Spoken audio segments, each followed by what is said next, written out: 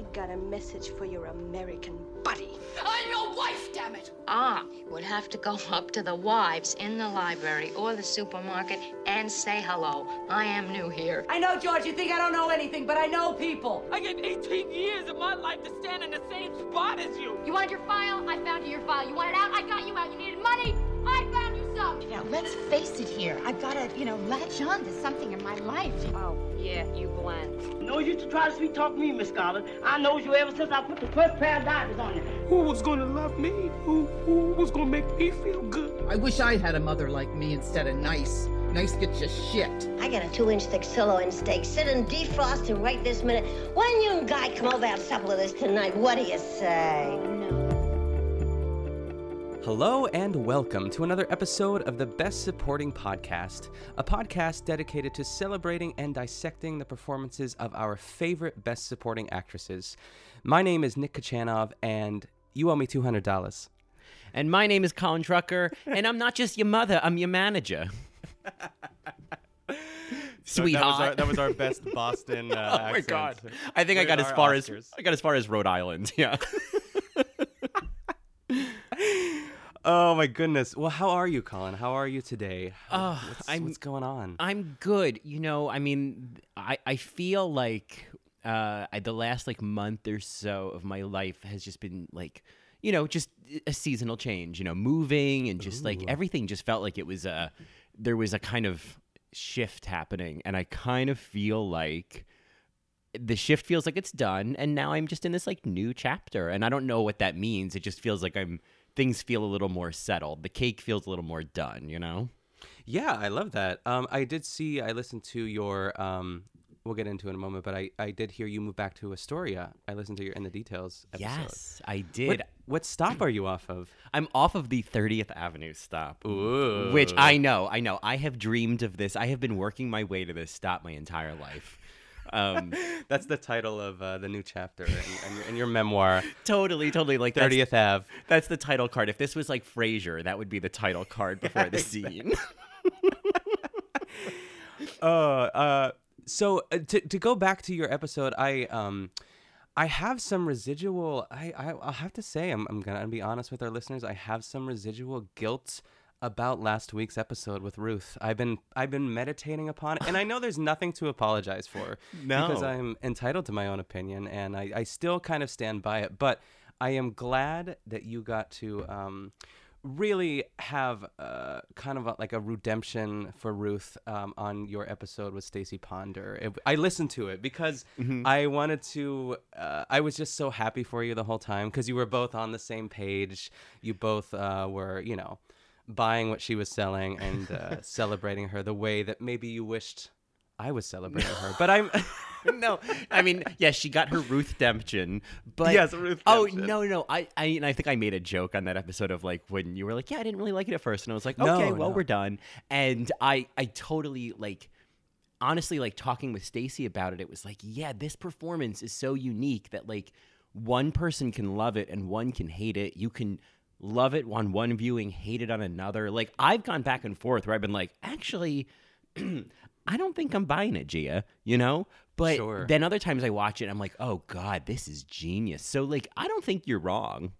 Yeah, I don't think it's all just subjective yeah. opinions about these performances too. And I feel like it happens so often. I don't know why the Goonies came to mind, but it's now that I'm 33, I am movies like that I actually had seen. People say, you've never seen the Goonies? Oh my God. And then I watch it and I'm like, this is fine. But if I was 14, I would be freaking out. And I get that and I understand it too. So that sort of introduction in the teenage years is so crucial. Yeah, I agree. I feel like, I've never seen the Goonies. So I'm, you're part of the club. I'm part of the club. Honestly, there are so many things that I am very much a no good, very bad gay about in terms of so many things I haven't seen, or just a no good, very bad lover of best supporting actresses. It's yeah, exactly. I talk about all these different movies and actresses that I love, and it's well, I've seen her in 2 things, So sure. That's probably part of the foundation of this podcast is to fix that. But I feel and I can see that same experience you're talking about. I think because it was just Halloween, I feel like I've seen a lot of people sharing a similar experience with the movie Hocus Pocus. Of course, yes. What's your? I mean, because it's somewhat seasonally related. Like, what's your Yeah. relationship with Hocus Pocus? Oh, I mean, I've been waiting all my life to answer this question. I am a Hocus Pocus bitch through and through. I remember watching it on the Disney Channel back when you got like free weekends of Disney Channel, not when it was just included in basic cable. Get out of my childhood, Kachanov. I know, exactly. I was like, get out of my way. I got to get to the TV. And my brother and I would just sit there from like Friday to Sunday. And like, I would just be like so pissed sitting at church. I was like, we could be home watching the Disney Channel. And Sunday nights were so mournful because you knew that next morning it was going to be. I know. Back to the old grind in second grade. Vacation's over.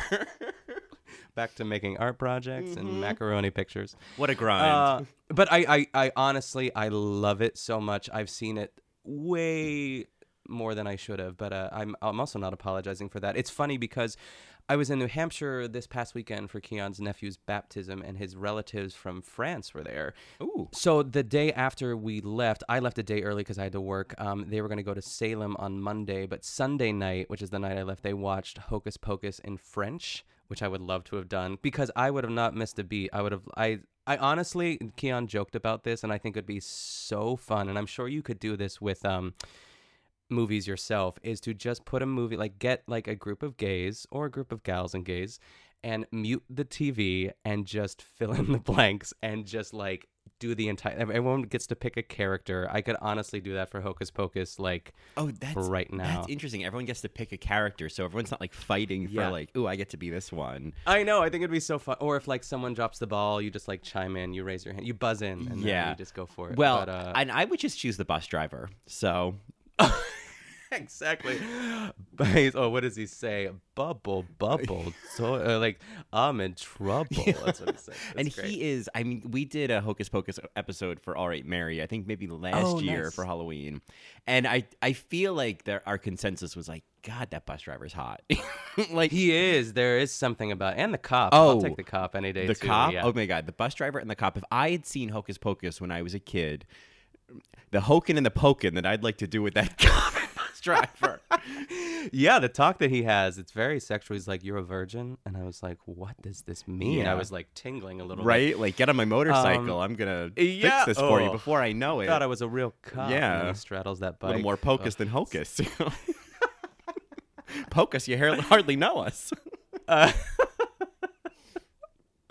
It's great. But I do love Hocus Pocus. I am a purist and an OG fan for sure. Yeah, I had never really seen it as a kid. I knew it was a thing that everybody loved. I didn't really know much about it. I was shocked to find out that it had come out in the summer and not even around Halloween. Interesting, right? Isn't that bizarre? That is so weird. And I mean, so I had not. I think that if I had seen it as a kid, and if it like was in my, you know, in the genetics of my cultural upbringing, so to speak, if I had, you know, Kathy Najimy as Mary Sanderson like buried deeper in my genetics. Yeah, the cataloging years. Yeah, the cataloging years. Yeah. Yes, I think that. I think about what would have stuck, like what would have resonated, and it would have been Kathy Najimy. I would love to believe that it would have been Penny Marshall. Oh, yeah, that whole scene. I could do a whole episode right? on that. I mean, what I love about that scene is like, here is Gary Marshall, Penny Marshall, Bette Midler, Kathy Najimy, and Sarah Jessica Parker in one scene together. I mean, and Ralph the dog. I mean, which I believe was Kathy Najimy's dog. Oh my God! Yes. I love this so much. So I mean, like the caliber in that room, you know. I mean, they didn't even have Omri Katz in that scene. I know. Ooh, whatever happened to Omri Katz? What a heartthrob! Yeah. Yeah. I mean, I was also really into Max a lot. You know, watching it again, I'm like, yeah, I could definitely see there are moments where when he's being like dutiful older brother, where I'm like, oh, he's like mature, like he knows how to handle the world. Like that's what I need, is someone who knows how to navigate this world, because I don't, you know. I love it so much. I think my favorite part of that, this is guaranteed to make me laugh every time. I always I think there are a few movies probably within your wheelhouse too that no matter how many times you see them, you will always laugh. I think another one is My Big Fat Greek Wedding. But when Kathy Najimy turns on the TV and it's that commercial of the baby like running around and she screams, like no one told her to do that. I would say like no one. Best Supporting Actress Kathy Najimy in Hocus Pocus. She's incredible. I wish there in was that, like yeah. an Oscars for like comedy. You know what I mean? I wish like honestly like I think that would be so great. I feel like the Golden Globes try to address that with the like musical or comedy That's category. true. But I think that like it's still such like a broad, you know, I mean obviously there's probably like smaller award shows and like comedy award shows and whatnot. But I think you know what I basically want is an award show that's just for ensemble and guest actors and supporting actors, that's just about looking in the details and looking for those people who are the receptionist who had 3 great lines and stole the scene. You know, where's her award? Where's her award show? Yeah. Do we have to start it? I was just gonna say one time I was hanging out with my friend Patrick. We were just sitting around smoking and just pondering. You know, some of your best ideas come from those kind of circles with my whole life with your fellow gays. Yeah. And we had just done our episode on Junebug, you and I, for In the Details. So we and they had seen Junebug, but there was something about I mentioned Celia Weston and they both like perked up. So we joked that the actual ceremony would be called the Westons. Just like and the Weston goes to, I mean, it sounds so good, I love right? it. I'm just Weston Award winner Amy Adams. A Weston Award. I've won a Weston. It sounds so sophisticated. It does. Right? It does, and I love that. I love the idea of it being dedicated to like actors who are just. This is in some ways tying this back to today's episode. One of Melissa Leo, one of her quotes on IMDb was like talking about supporting actors, and she said, "You need them. Like they are the foundation. You can't build the movie without the supporting actors. You can't like build the dinner without the supporting actors as like pertinent ingredients." And for sure, and that like you can have amazing lead roles and they can just be kind of out to sea. I mean, now I'm paraphrasing what she's saying, but or extrapolating on, but like you have these, if you don't have these supporting players, if you don't have these people adding texture and creating the world around the central performance, then it's just kind of this like thing in the middle of the ocean. And so, and I always just go back to supporting characters. It's like you're doing more with less. You have less materials to make a memorable experience. So yeah, especially for those characters who don't have a lot of screen time. I think much like Rita Moreno, like this character, and we'll get into Alice, Melissa Leo. It's a pretty meaty role. It is a meaty supporting role. It's like the definition of, I feel. But you're absolutely right. The movies aren't as interesting, and in ways it's almost more difficult for an actress to really step up and find ways to make every moment count. I keep thinking of Celia Weston. I'm sorry. I just think that she should host the awards every year, because like she is one of those actresses that like all the gays are rooting for. I mean, I love her so much. She is like, I would love a Celia Weston comeback. Right. I think we need to just like champion that vehicle. Is she on Twitter? I should just follow her on Twitter. I wonder. Right. We should just like let's just let the universe know that we want to have Celia Weston on the podcast. Weston 2020. Weston 2020. I mean, it's just so good. Oh man. Well, anyways, here.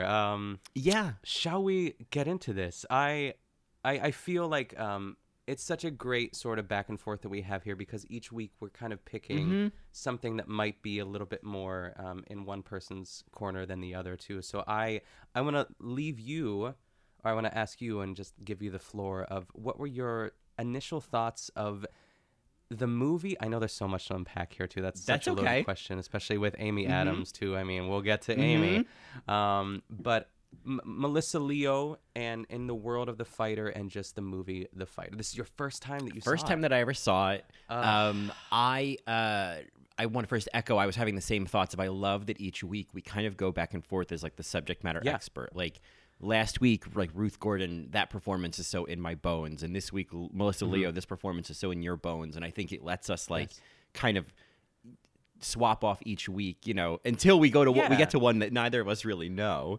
I know it's gonna, which will be great. But or it could just be that each week it's sort of like, okay, I'm gonna pick this one, and like it's our personal nomination. Absolutely. But anyway, I'm just talking shop now on the air. He's stalling. I'm stalling. Yeah, I know. He's gonna pull a Ruth on me. He's like, I hated her. I hated it. No, it's funny that we were just saying about how the movie kind of needs these supporting players, and it kind of, the ship's not going to sail without it, and I feel like that was so true for the fighter, because, and I was thinking I'm very excited to talk to you about this because I know we have a similar feeling about like the world and the energy of straight men. And this movie was like bringing me those feelings, and especially the like working class Boston energy. I was so just intimidated the whole time, and I've always had feelings like that about that Boston culture. I'm like, oh God, I am not tough enough for that world, Same. I'd be eaten alive. Yeah. And so I was appreciative, of course, for like, because I think this was also such a man's movie. It was such a movie about brothers and just like, men's stories, that I think I was so appreciative that we got so much from Amy Adams and we got so much from Melissa Leo, not just in what they were giving, but what their contribution to the story was. Because while I was also intimidated by them, by Alice and I'm forgetting Amy Adams. Oh, Charlene.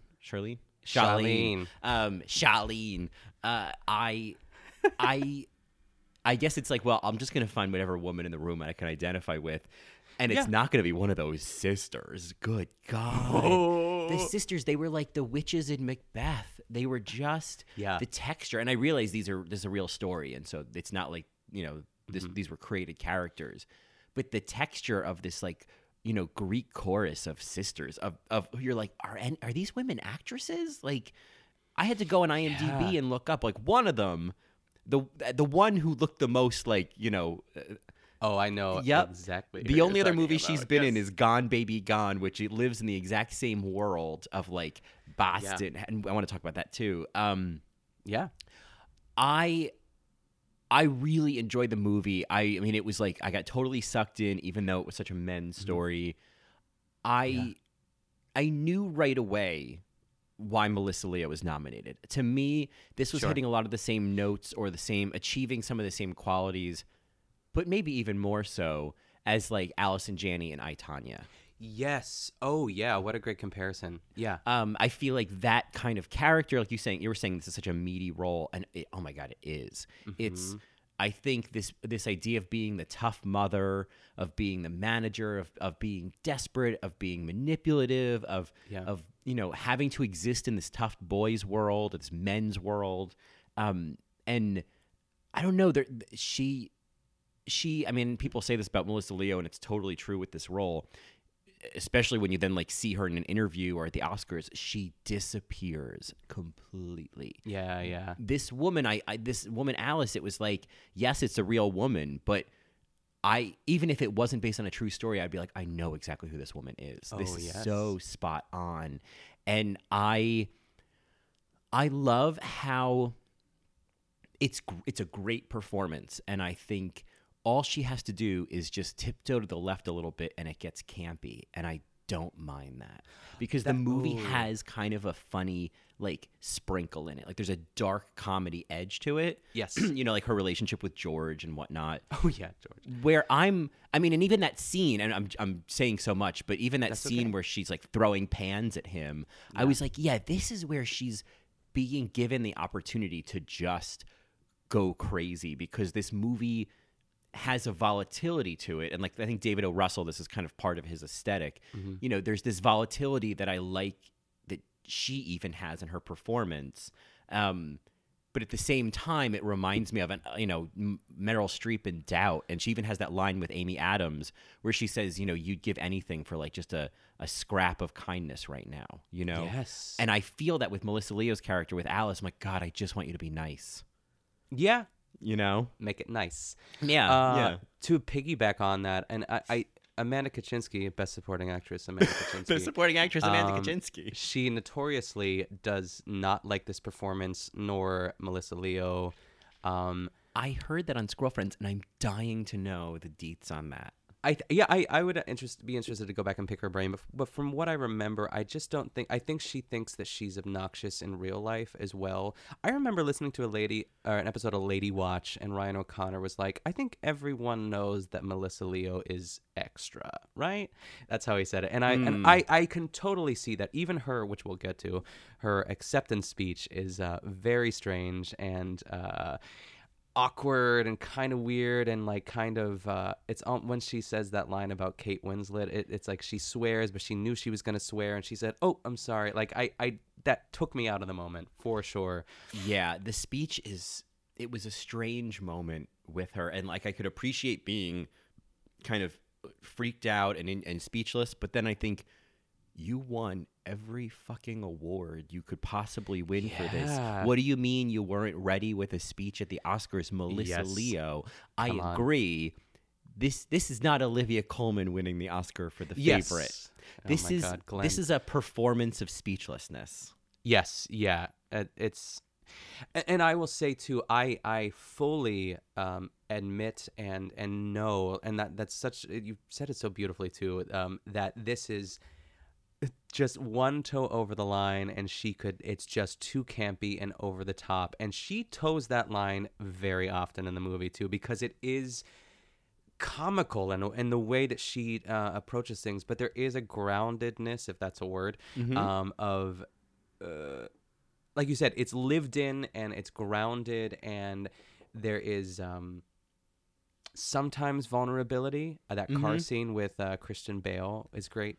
I love the car scene. Oh, when yeah, when she's God, I love that scene. Oh, when she sings, yeah. So, and I think deep down she does love all of her kids.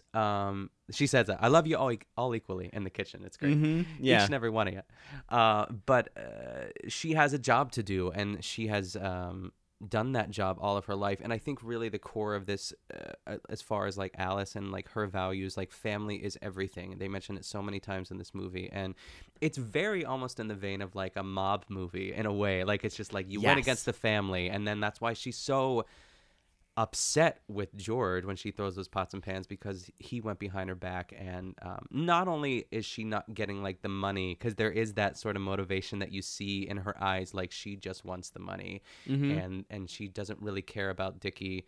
I'm going to confuse them so often too. I should know the difference by now, but Mark is Mickey, MM. Let's just remember that. Yeah, that's good. That's saying that's that to smart. myself. Yeah.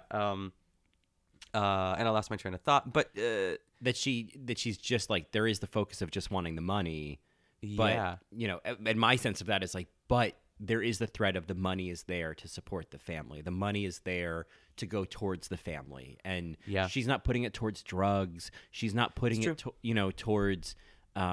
I mean, and I think about like, you know, all these daughters that are financially relying on her as well in ways, you know, and the one that she lends the $200 to and all that, you know. That's so great. So it's like I don't think we're really seeing like personal greed. We're seeing this motivation of family mutating and like kind of taking on the scapegoat of Mickey. You know, like the runt of the litter has been chosen as the fight dog to support the rest of the pack.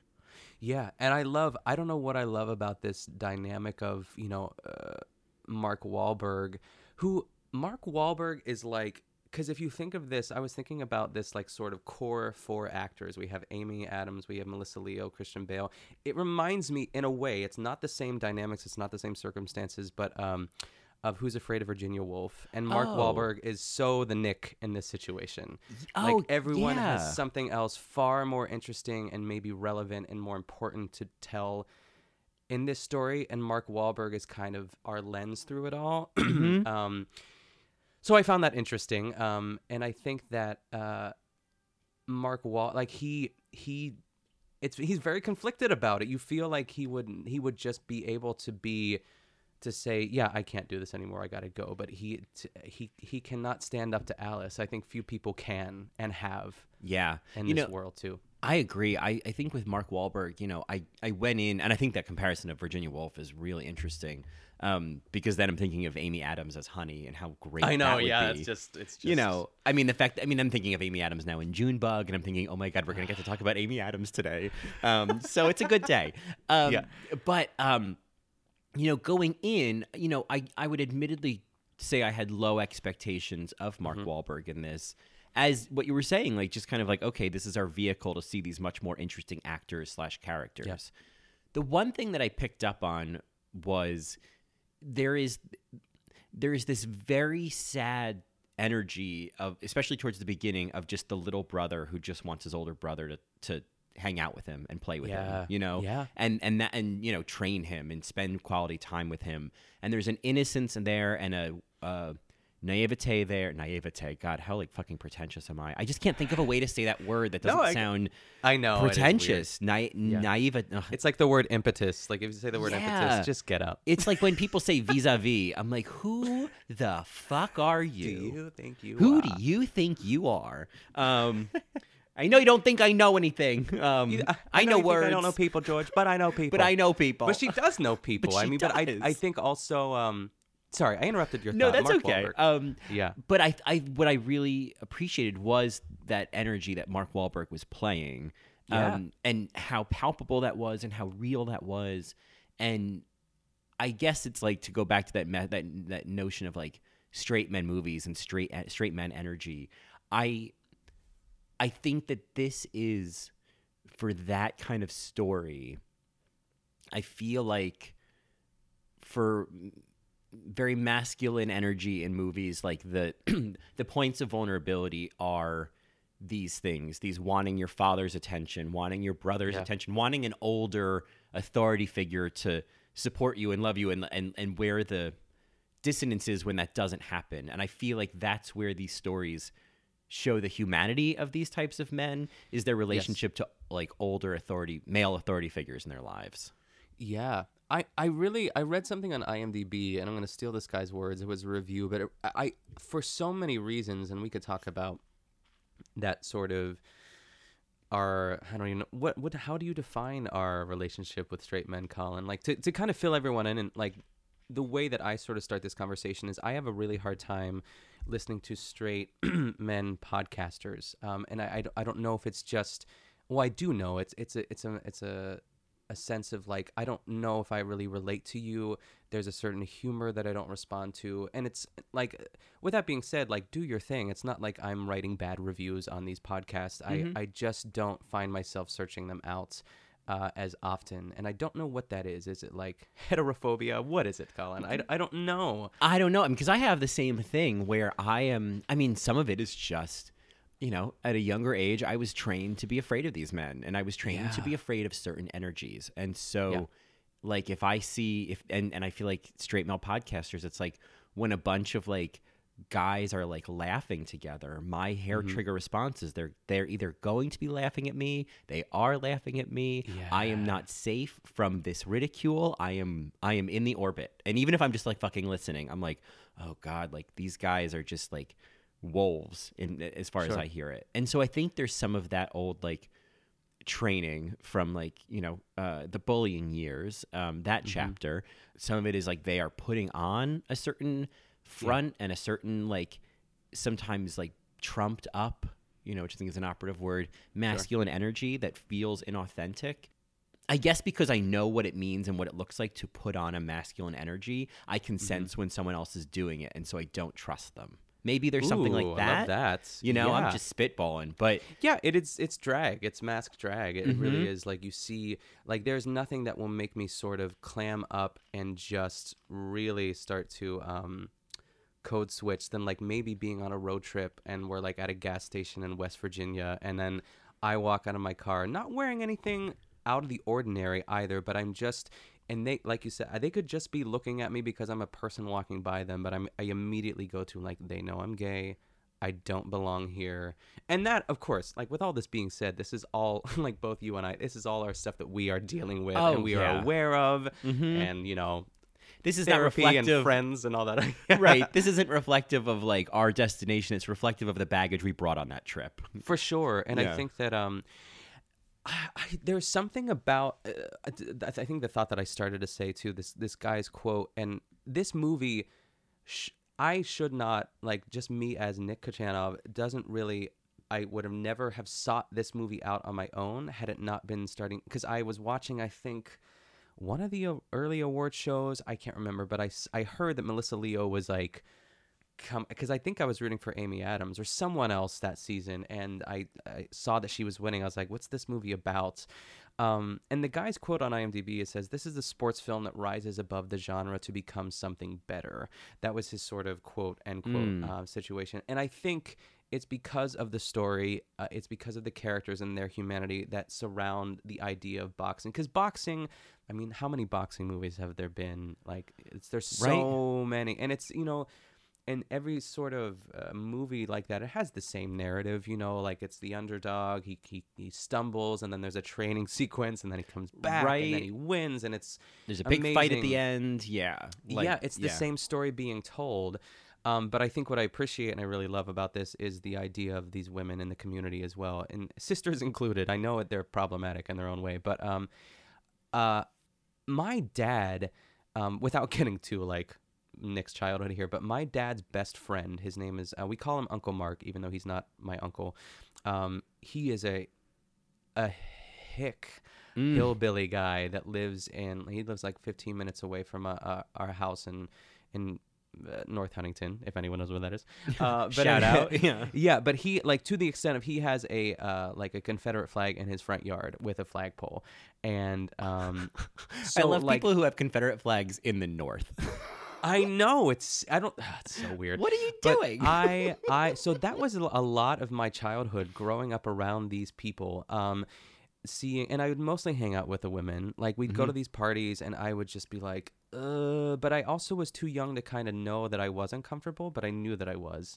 Right. But there is a level of being introduced to that and kind of surrounded by it at such a young age that does kind of help me a little bit more, because I'm like, oh, these are just like, it's my Uncle Mark and his friends, you know what I mean? And but there's also that level of, like, especially, there's such the moment she won it for me is so specific, but it was just exactly how these women act in these situations, these birthday parties, these Christmas parties that I used to go to when I was younger, with these people that, you know, when they know me as an adult. I think my dad he's definitely told my Uncle Mark, and I remember he told me that it was, he was really nervous to tell him, because my Uncle Mark, I'm sure, has used the word faggot and all this other shit too before my dad even knew that I was gay, and even while, you know, after I came out too. But I don't know where all this is going, but I do know Alice, and I do know these sisters, and I do know that sort of, it's just a different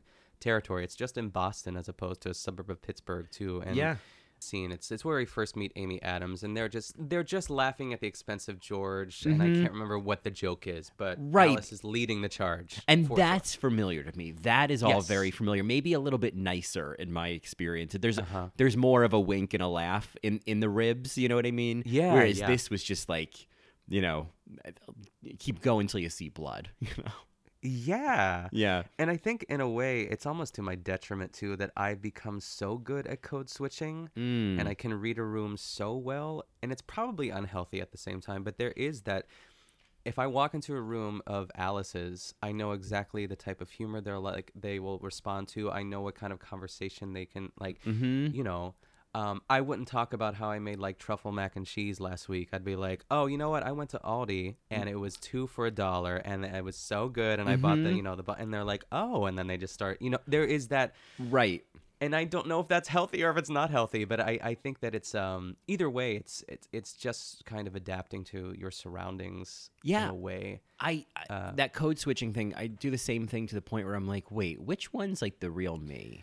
You know, because I've done this so many times. Like, wait a minute, when am I just being myself? Because it's in little things. It's not like this sort of sociopathic thing. It's more of like, if I'm around a certain, you know, energy, I'll adapt. And it ultimately is like to find a way to like have a laugh together, or to like joke about something, or to find some sort of like common thing we can agree on. And so I will always code switch to find something to go to the aisle where that person would shop. You know, it's never about going where I would go.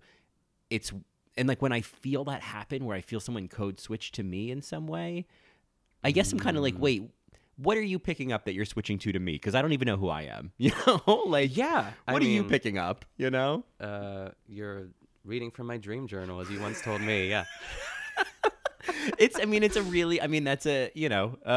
interesting experience. But I know exactly what you're saying. If there was a room full of Alices, I would not talk about. I would probably go to a place of like commiseration. Like it would be like, oh my God, it's so cold already. Be like, yeah, right. Winter comes sooner and sooner every year, right? Like, yes, I'm in a parka by October, right? You know, and going to that place, you know? Yeah, I wouldn't be talking about the Barefoot Contessa. I'd be talking about diners, drive-ins, and dives. Exactly. You know what I mean? Like that's the what they watch. That is the delineation. Yeah. I have to tangent so hard to the left that people might even be like, this is so irrelevant. But if I should have brought this up probably the first episode, and I have been forgetting to for months. But you've mentioned the Barefoot Contessa, and I just think we have to stop and talk about the Barefoot Contessa for 2 seconds. I mean, because I think as many seconds as you like. As many seconds as you like. Yeah. I think you and I have separately, like, it's ironic that we are now doing a podcast together, because I think on our own we have each either allowed or to ourselves considered doing a Barefoot Contessa podcast. Oh. I almost started it, like, and what because and this was months ago, maybe a year ago even, where I was watching tons of episodes of it, and I was sucked into the world of it, and the world of the gay friends and the husband. And like, what is your day? This is your day. It's just going to this bougie market and looking for one thing and then taking your BMW home. And like, I just got obsessed with the aesthetic of that and how it felt, and like the weird friends she'd have over, and like what's their story, and the florist and all that. Michael. And I thought, orange sweater. He's always wearing an orange sweater. Always. And just, I mean... And then the difference between Ina Garten, the real woman, and then the Barefoot Contessa character she plays, and how kind of like almost ridiculous the character is. But then when you see the Ina shine through, it's like, oh my God, you get it. You know exactly what you're doing right now. You're so in on this. You're so cool. And I thought, I mean, there's so many episodes. It's like, but I could just queen out on an episode every week. And, I mean, I'm always down. The Good Vanilla, the name is ready. Well, that's okay. So that's what I thought is like the obvious name is Good Vanilla. And then the sort of working title that I was playing with for a while, because I knew that was the right one, was Store Bought is Fine. Oh, yeah. I mean, that is also just as great. So who knows? It may come to pass that we do like a Patreon series or something where we just talk about the Barefoot Contessa. I mean, the evolution of Ina too, like from her very first episode, because I've seen her twice live. Oh. Yes, you heard me right. I've seen her twice. Wow. Live in person in Pittsburgh, and I feel like I've mentioned that either on Squirrel Friends or in the details or something, or somewhere along the line. But there is something about the world that brings me great comfort. It's like this magical land that I want to be a part of. I want to go to Ina's house. I want to be the gay man, the new gay man, men. In her life, and she makes me laugh hard, but it is like an Alyssa Edwards sort of moment. She doesn't know that she's that awkward and funny, but she also knows that she's awkward and funny. I think she knows that she's awkward. I think that because she did not want to do that cooking show, they had to really convince her that this was a good idea, because I think at her core, she is not the type of person to be in front of the camera, but it just works. I think it just does. That's what I pick up about her is like, oh, I see that you're putting this on, and it's not really fitting, and you're making it work. But yeah, there's those moments where, like when she's having banter, where I'm like, oh God, this is, it's any time where it's like, okay, everybody, let's dig in, and she just like can't get through that segment. It's just like she can't. She does not know how to like serve and talk at the same time. It's so true. I cringe so hard when she has a guest on the show. It's really awkward. Oh, it's so bad. She has these moments, I think, where it's like, oh, she says the wrong thing, and she just kind of laughs her way through it. Oh God, it's great. Yeah, she's it's great. The nervous laugh. Ina's nervous laugh would be like one of the episodes we talked. Ina's nervous laugh. I mean, really, it's like she is such a best supporting actress energy. I mean, Store Bought is Fine is really good too. Store Bought is Fine. I mean, this can happen. But anyway, if I did not mention this, I was never going to. And so, I am so glad you did. I hope everyone enjoyed it just as much as we did. Yeah. But I do think that we should get into things. I mean, we've certainly started to navigate The Fighter, which, by the way, I was like, wasn't she also in The Wrestler? But she wasn't. It's just a similar, like... Very similar movie, yeah. What's her name? Marissa Tomei is in that. Marissa Tomei. And someone else is in that who's like, is like an older woman. I'm going to look it up right now because I have seen it once. I know Amanda really loves that movie a lot, and that was like such a great moment for Mickey Rourke too. Yeah. Evan Rachel Wood is in it. That's interesting. Oh, that's right. That's right. Evan Rachel Wood. Yeah, I don't see anyone else as far as ladies. Maybe it was just the two of them, Evan Rachel Wood and Marissa Tomei.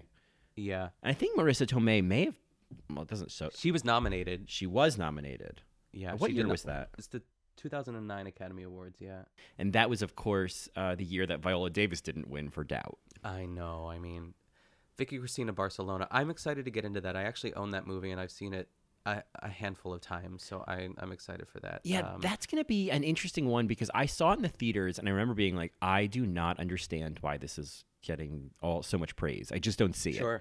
I think that might be our first, like, we're both on that same page. Yeah, sort of deal. yeah. And I feel like I've seen The Curious Case of Benjamin Button. I've seen Doubt. I will watch The Wrestler just to kind of, like, do that comparison and try to understand, like, what happened. Yeah, if anything, I'd say it's between. Well, Doubt. It's tough. Amy again. I literally wrote. I'm doing The Artist's Way. I'm trucking along, and I wrote about Amy Adams today in my morning pages because I just had to. I woke up and I just like went on a rant. Oh my God, I love it. I feel like that is the magic of the morning pages is that you can just write about Amy Adams afterwards too. I was ready, galvanized. Yeah. So obviously this is not The Wrestler, it's The Fighter, and it's the 2011 Oscars made in 2010. So as per usual, let's talk about the other nominees and what we know about them and what we think about them and just give them some appreciation. The fellow nominees were, of course, Helena Bonham Carter for The King's Speech, Haley Steinfeld for True Grit, Jackie Weaver for Animal Kingdom, which because she's Australian, I have to say Jackie Weaver, and I can't help it. And that's good. Thank you very much. And then, of course, we have Amy Adams as Charlene in The Fighter, and obviously Melissa Leo, who won as Alice in The Fighter. Yeah. I mean, I think we both know who we're keen to talk about, but maybe we'll just give a bit of airtime to the other three. Had you seen any of those movies? Do you have any thoughts on those actresses? What's your hot take on them? Yeah, the only one I've seen beyond The Fighter was The King's Speech, which won Best Picture that year, and also a sort of, I wouldn't even say controversial, but it just seemed like such an obvious, boring, like, winner. I saw it, I thought it was beautifully shot. It's Tom Hooper, I believe, who directed that, who also did, like, Les Mis, and I'm blanking on other things he did, but I thought that Helena Bonham Carter, it deserved a nomination for sure. I think. Did you see it? I did not. So I was very curious to hear, like, if you felt like this was a deserved nomination.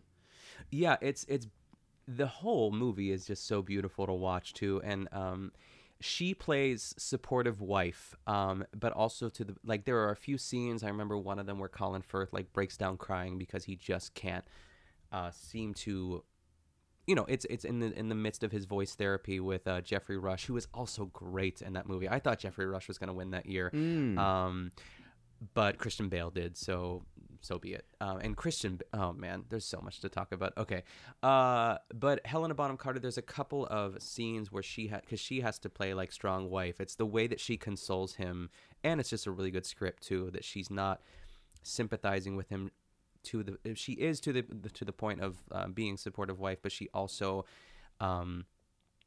is strong in her own way as well. It's a good dynamic to sort of watch her sort of, and she also is the one who sets up the appointment with Jeffrey Rush. There's a really great scene where Jeffrey Rush will not give voice therapy or it's like a speech pathologist, I guess, to anyone outside of his office. He's like, well, they're gonna have to come to me, and then she says like, well, I can't remember what political, like, who does he play? Colin Firth? I don't even know. Well, the King? The King. I don't know. Yeah, we'll just say the King. And she is she's very polite and a hard ass at the same time, which is very fun to watch. And I think that there was really well cast with her because she has that edge, but she also can quote unquote clean up really well and be able to play that sort of character as well. So I really liked her a lot. I didn't think she was going to win, but a well-deserved nomination. Nice.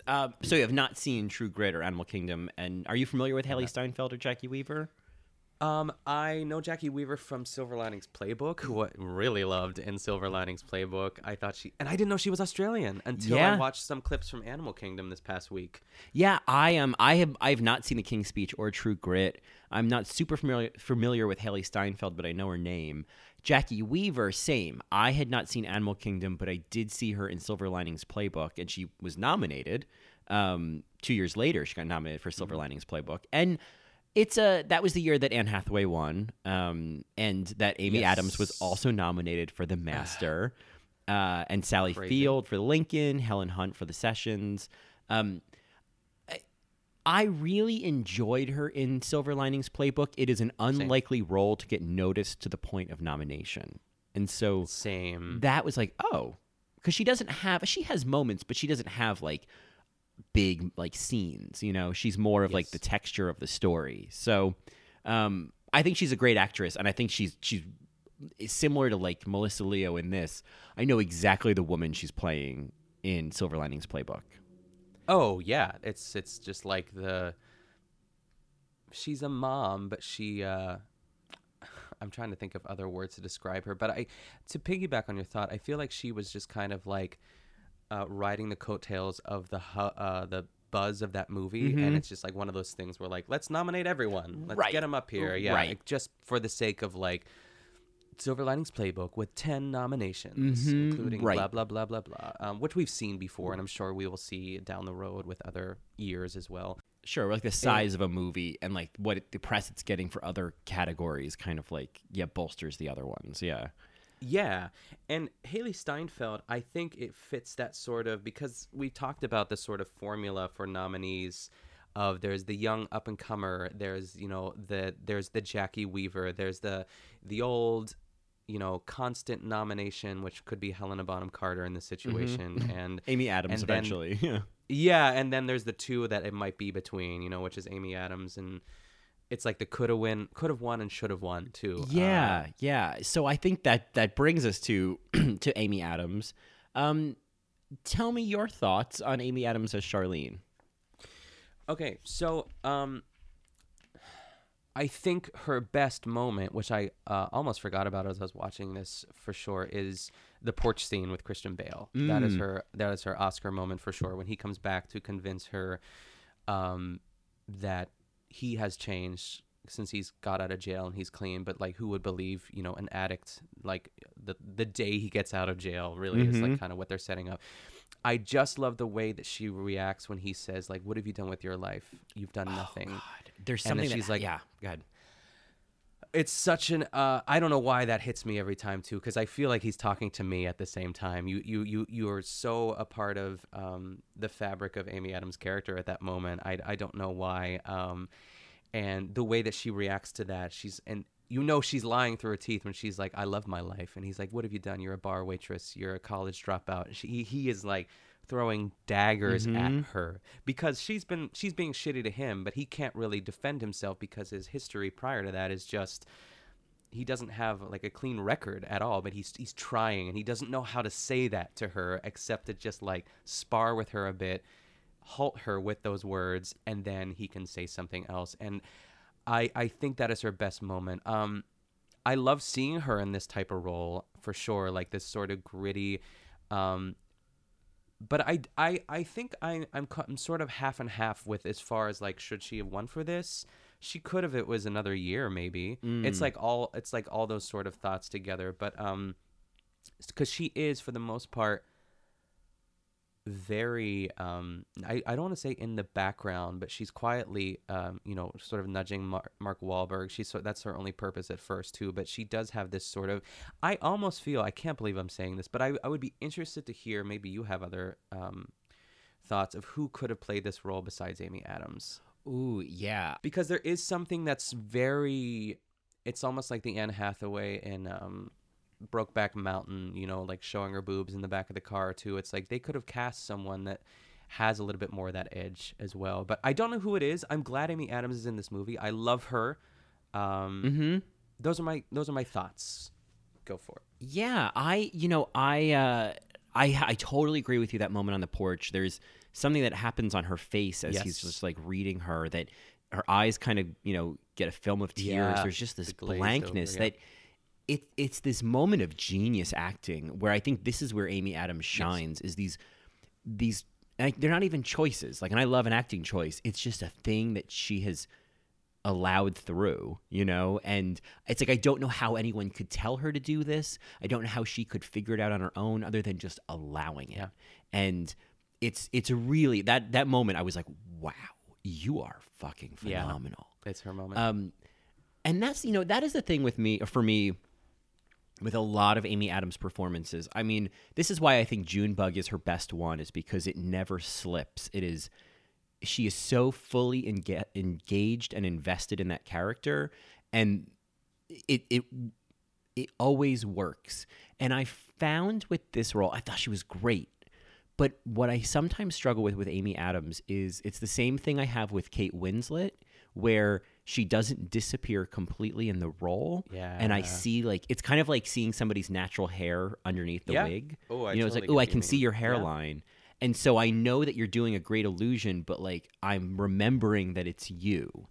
And it's weird because like, I think that this role, I think that happens where sometimes, and then there'll be moments where she completely disappears and I'm like, oh my God. Like there's times where I guess I'm not buying Amy Adams as this woman. Sure. And then there's times where I am buying it and I'm paying up front, you know? To your question of like, who could play this character and maybe, you know, not have those moments of slipping or those moments where I'm seeing the actress underneath. That's a great question. Yeah, I mean, I didn't think of it until right now. We could have prepped for it, but maybe we'll think of something, you know, later. Unless you have an answer, I don't know. You know, I was thinking, you know, I could see someone like, you know, obviously Michelle Williams, who I think is the queen of that right now. And she was in that Manchester by the Sea, which is also Boston. I didn't see that, but neither did I, and very I'm keen to. Super excited to see it. Yeah, it's supposed to be not a fun watch, but there was just someone else I was just thinking of who I'd love to see do that role. I'm trying to see if I can picture her in my head again. She's maybe not the right age, but I feel like a younger, like Naomi Watts would be really interesting. Ooh, I see that. Yeah. She's got that kind of like, I always think of Naomi Watts, and I know like she and Nicole Kidman are not the same person, but they're both like beautiful blonde Australian actresses. And she's like the more like Nicole Kidman is like the evening gown, and Naomi Watts is like the pantsuit that you go to brunch. Yeah, you know, like cocktail hour. Yeah, yeah. It's like there's just something, and both of them are great. It's just different energies, right. And I think Naomi Watts can kind of get there. You know, her hair gets messier. You know, it'd be interesting to see like an Emma Stone in this kind of role. Wow, just I'm very intrigued by her. Yeah, and what she could do these days. You know. I think that, and maybe this is why it takes you, because I agree, this is not my, you know, top 3 best Amy Adams moments or performances too, but with that, like you said, she is great. I think a lot of the lines she actually says are in those moments of humor, and maybe that's why I was just so kind of starved for that porch scene too, because I needed that. I also love when she comes over to Mark Wahlberg's apartment when they are showing the HBO film documentary of Christian Bale and his drug addiction and stuff like that. And she says a lot by just standing there because they just had a fight and she's teary-eyed. And I was like, I wish she said more, but also I'm glad she didn't at the same time. I don't think there's anything that needs to be said there. You know, it's... Go. Yeah, I agree. Yeah, there's a lot about her body language, I think, that is interesting and that sells this, is the way she carries herself. I mean, I think that, you know, that porch scene, you know, the fight scene with the sisters, I think, is we really see, like, I think it's exciting to see that because I think that's who this woman is. And I just kind of want to see more. Like, it was like, oh, cool, you can go there. You can, like, threaten to rip out someone's hair and then, like, punch someone in the face. Like, I don't always associate that with Amy Adams, and so the leap to that woman, to that character, is a larger leap than the leap to like the character she played in Doubt. Yes, for sure. Honestly, like speaking of that disappearing, I think that's really well put. Like Junebug for sure. And this is a crazy thing to say, but one of my favorite Amy Adams performances is in Enchanted. I thought you were going to say that because that's what I thought in the back of my mind was like, that's another one where she just disappeared. Yeah, and there's that one moment. I don't know if I was watching like Amy Adams clips. I mean, that's the daily for me, really. Yeah, right. Where she gets mad at Patrick Dempsey in Enchanted, and she doesn't know how to process anger because she's a princess. And just like the hands, she's like, I'm so angry. And then she like laughs and she smiles and she's like, I'm angry. And she's able to like allow herself to feel that emotion, but she's also like excited about it. I really think that's one of her better performances. I loved that movie. I've heard other people say that too, that like it's just it's so much better than you expect it to be. There's so much full commitment. Yeah. Like I think some people have similar feelings about Reese Witherspoon in Legally Blonde. Yes. Oh, a perfect comparison, Colin. Yeah. You know, yeah, like that. There's like, oh, there's actually like. There's a lot of like she knows what she's doing. You know, there's layers there. I'd have to watch Legally Blonde again. I believe it. I just would need to kind of honestly, it's worth a rewatch. There's so much to like unpack there because I did that for the No Good Very Bad Gay, and it's one of Keon's favorite movies. And it's awesome. It's really great. She's fantastic. I mean, I always just think of like. I don't remember the line, but it's when that gay guy says, like, don't you tap your last season blah, blah, blahs at me, or whatever. Yeah, exactly. I don't remember. It's, and then by the water fountain. Yeah. He's gay. Yes. Yeah. I mean, slightly problematic, but, you know, but whatever. Like, I think the whole thing is supposed to be, like, it's all ridiculous. Yeah. Well, should we get to the acceptance speech? Oh, the awkward acceptance if we have to. speech. I know, it's really bad. I mean, first of all, I don't know why they needed to bring Kirk Douglas out of the lung to come on stage, and then it was like Charlie Brown's teacher announcing the nominations. And the nominees are wah, wah, wah, wah, for the fighter. I fast-forwarded. I couldn't do it. It was terrible. I mean, like, he was kind of being funny, and I realized, okay, he's kind of like stalling and like kind of doing a bit, and I appreciated his ability to kind of still be funny, but it was just kind of like, I think there was a certain year when they had Dick Clark on doing the New Year's show that he does, and it was 1 year too long for Dick. We didn't need it. No. I just wanted him to sit down. Just rest. Yeah, it's like, can someone just get Kathy Griffin and just let Dick go have a seat, you know? Yeah, exactly. So, yeah, I think, you know, we'll skip all the Kirk Douglas nonsense and we'll cut to Melissa's speech, which is, at first I was enjoying it, and then I was like, let's just let it play out.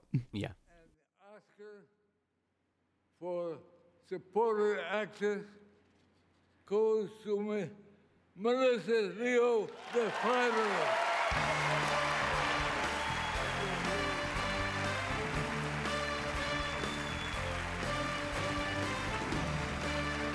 This is the first Academy Award and second nomination for Melissa Leo. 2 years ago, she was nominated as Best Actress for Frozen River.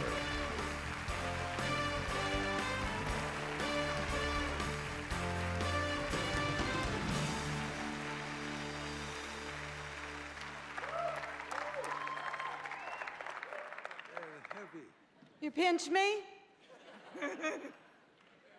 Wow. Mine? That's you. For me? You're much more beautiful than you were in the photo. Hey, you're pretty good looking yourself. What are you doing later on? Omar!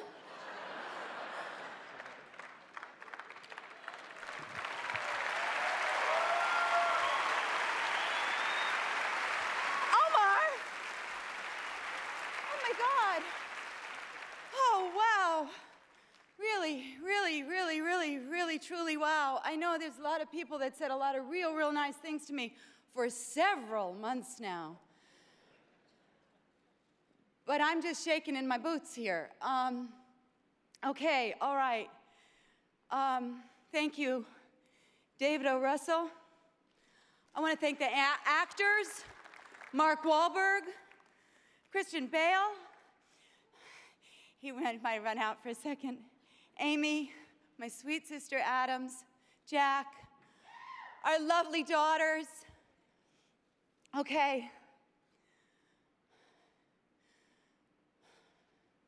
Yeah, I am kind of speechless. Golly sakes, there's people up there too.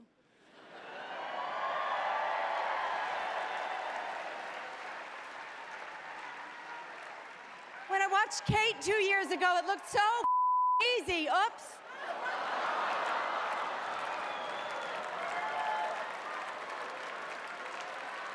Alice Ward, your beautiful family that opened your hearts. I saw Mick here earlier. Dick, shout out for Nana. All right, Dick's not in the room. Thank you so much, opening your hearts to all of us to make this film. I thank David. I'll thank him again. My family, my beautiful son who's traveling right now in South America can't join me. It's okay. I'm okay, Jack. My mom and my dad and my brother and my friends and my family. And I want to thank the very most of all the Academy of Motion Picture Sciences, their Board of Governors, and all their members, who many of you are here today. This has been an extraordinary journey getting to know what the Academy is about. And first and foremost, thank you, Academy, because it's about selling motion pictures and respecting the work. Thank you so much.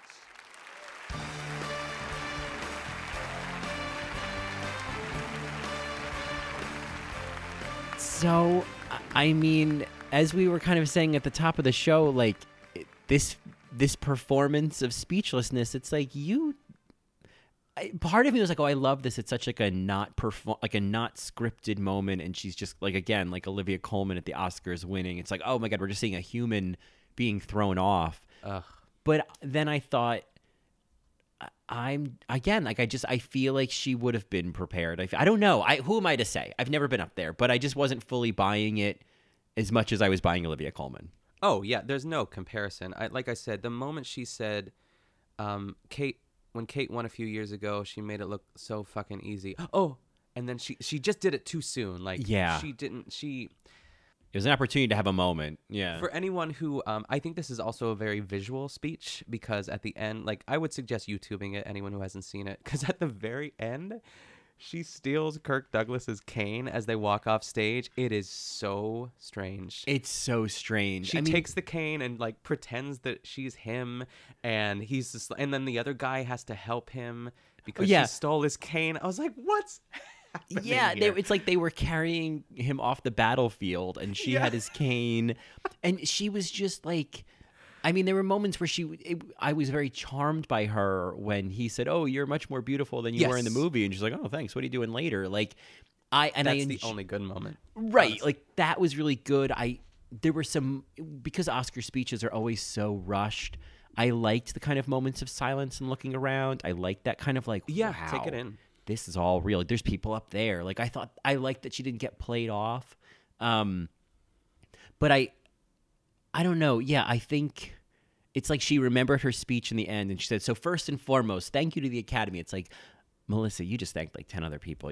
I know that this was supposed to be the beginning of your speech, but cut that line, just say, but most of all, again, I can't critique someone at the Oscars, when maybe their head is spinning, but she seemed in control enough to control her words, if that makes sense. Yes, that's the problem. She seemed in control. Yeah. She seemed calm and like able to really, at least that's the way that she looked, but who knows what was going on in her head.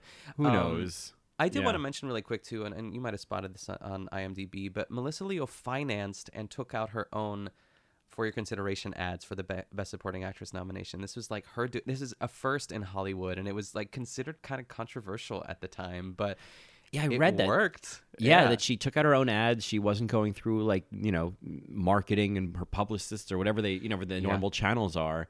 I mean that, I know that's part of the game and whatnot, is like, it's just like any other election, but it's, it's so, I mean, I guess the whole idea of it is just that there's such a crowded field that like you have to do this like remember me.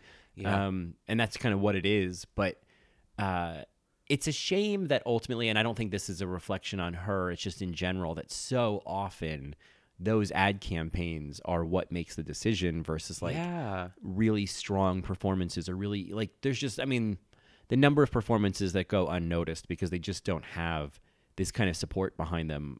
As someone who just like lives for those performances primarily when watching a movie, it's like, what a bummer, you know? I know. It's like all the unnamed best supporting actresses that could have at least had a nomination. Yeah, that's why we need to start the Westons. I know. This is all a call for the Westons. Oh my God. We see ya, you. We Celia you. Honka honka. Oh Lord.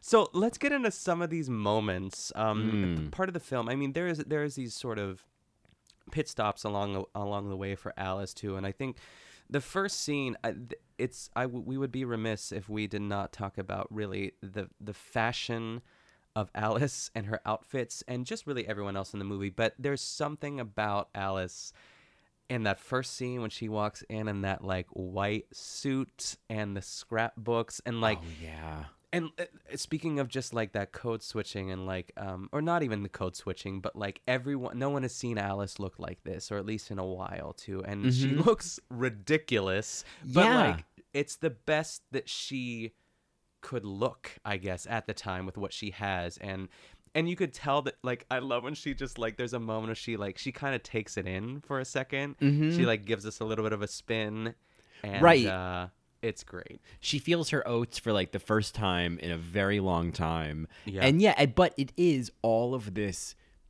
It's Alice putting on this drag and like not really selling it. And it's Melissa Leo completely selling Alice, not really selling the drag. Yes. And to be able to kind of do that, I mean, it's sort of a bit like what Stacey and I were talking about in the details about Ruth Gordon is like, it's Minnie Castevet performing and not really selling it, but it's Ruth Gordon selling Minnie Castevet and not really selling it. Yes. And it's not the actor who isn't hitting the right notes, it's the character. And I think in this, it's like Melissa Leo is so in control of who this woman is that she also knows who she isn't. Yeah, exactly. Yeah. Oh man.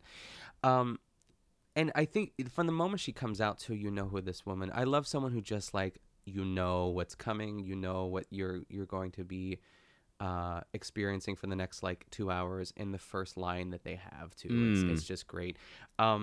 With this performance, I guess it's probably similar to like Sandy Dennis or, others where like, again, you don't have to wait for like, oh, I see why this was nominated or like wait for the whistle tone. I think right away, what I love about her and Melissa Leo talked about this. There's a quote again on IMDb because she talks about being a smoker and she says, actors love props and the one prop like you almost got to be careful with is a cigarette because it's just so much fun to act with. And like she says, I've been playing with cigarettes since I was like 16. And I think that is like, there are definitely Oscar moments and I have the moment in my mind when she won it. But I think to rewatch this movie in like a certain lens is to watch all the ways Melissa Leo plays with a cigarette. Yes. And the way that she lets the cigarette kind of almost bring her into the character of Alice.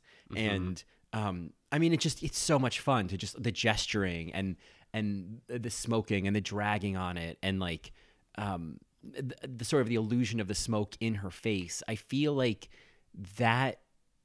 that's kind of, to me, it's like whenever I think of this character, I think of her as smoking, even when she's not. Exactly, yeah. I can smell the house that she lives in. Yes. Oh, God, it stinks. It's terrible. Yeah. But one of my, I mean, I think this is chronological, but just kind of these landing points of Alice scenes that I really love is one of them is when we mentioned that scene in the bar when she's around with George and she's kind of, she's the life of the party. That's another sort of like she is who everyone in town knows Alice. I and there's something about that small town familiarity. Everyone kind of knows everyone. Of course, it can backfire, but like I do like the idea of that, even though I myself don't really want to participate in it. But right. I do like the idea of having that sense of community. Even if it is like WT, white trash. Right. And it's so, I mean, I think especially like that energy, all of that, it's so, like I mentioned, we talked about the movie Gone Baby Gone briefly before. Have you seen that? I've not. Oh, you should see it. It's a lot of the same energy, but what it's mostly worth watching for is an amazing nominated performance by Amy Ryan. Yeah, I was just going to say, I mean, she's another one. I love her. Oh, I would love to do a whole episode about Amy Ryan because she's never won, but she does consistent supporting actress work from The Office. Oh, yes. Holly Flax. I have so many feelings about Holly and Michael and how wonderful they are and how great of a female character she is. Yes. A female character never gets to be that weirdo, and yet is like not an alien. Like, yeah. I love Holly so much. I am not in the camp of Erin. I don't get it. I just don't get it. I fully get the appeal of Holly.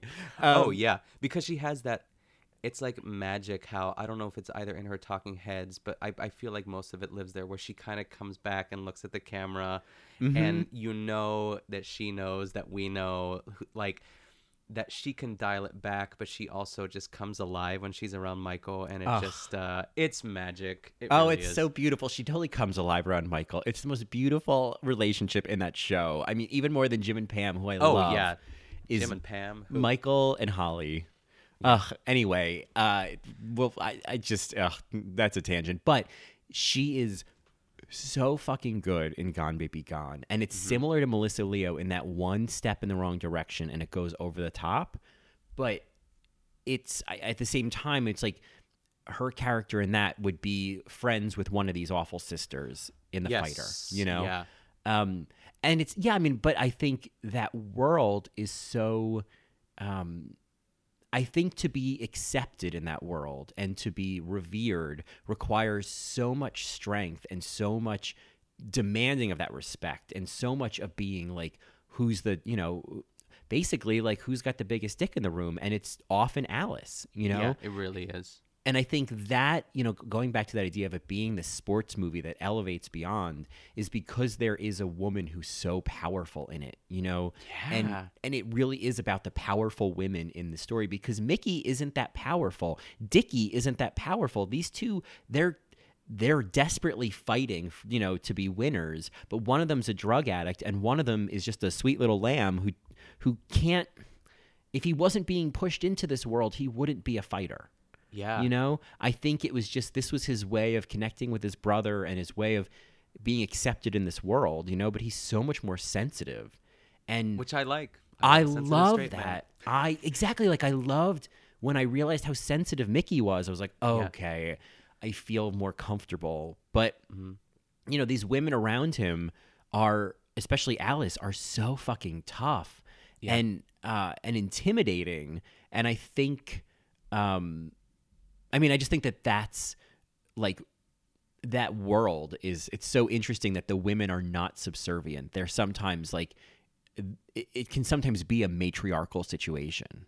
Yeah, even Amy Adams, like she pushes back when she opens up and tells him that she went to college for a high jump. What is it? Is that the pole vaulting? Yeah. And he kind of laughs and she's like, "Fuck you, I was good." Like there's sort of this defense or when she says, I love.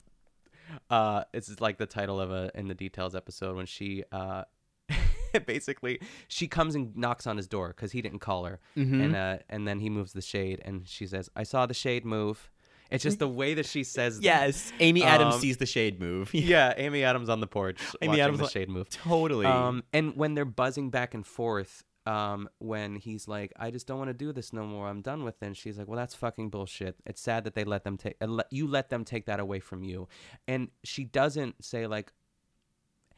How do I say this? It's like she wants to save him from all of this at the same time, but she also knows that he's good at it and encourages him and supports him at the same time. Even even if it's not necessarily what he wants. I don't know if I said that the way that I wanted to, but she does encourage him, but she wants him to do it the right way, really. She wants him to do it like with these other people, which is why there's so much conflict.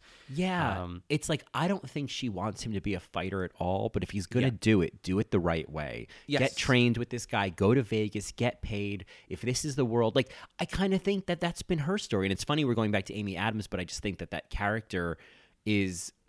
I think there's so much more about that character that maybe you and I are identifying with, whereas Melissa Leo's character is like, we're kind of looking up at her. You know what I mean? Oh, for sure. I think the conflicts of Charlene, it's like, I get it, of like, this is like her own life. It's like, these are the circumstances. I don't want to be a waitress. I don't want to work at a bar, but if I'm going to do it, I'm going to get tipped. I'm going to shame people into tipping me. Like, I'm going to do this the right way. I'm not going to accept advances from assholes. Like, I'm going to do this right. And I just think that, like, she's definitely dreaming through Mickey of, like, you could do this right on a larger level. You could get out of here.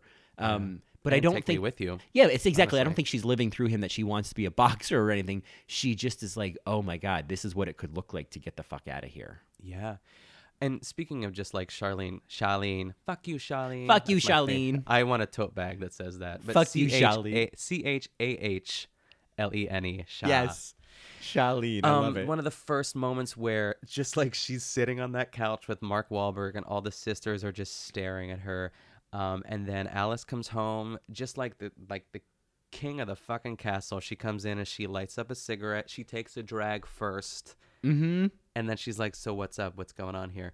And just like the sparring between Amy Adams and Melissa Leo is just magic. I love when there's this thing that Melissa Leo does where she kind of has this like double neck, like double chin sort of moment.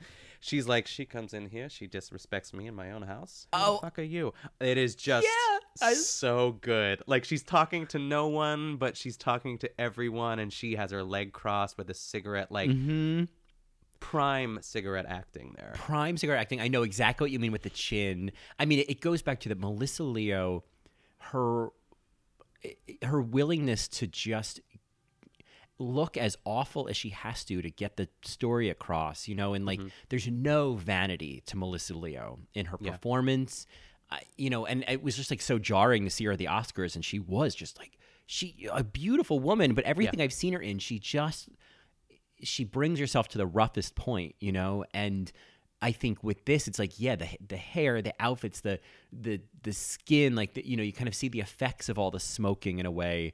And her eyes, I think that's my Oscar moment goes back to really like what she does with her eyes in this one moment. Mm-hmm.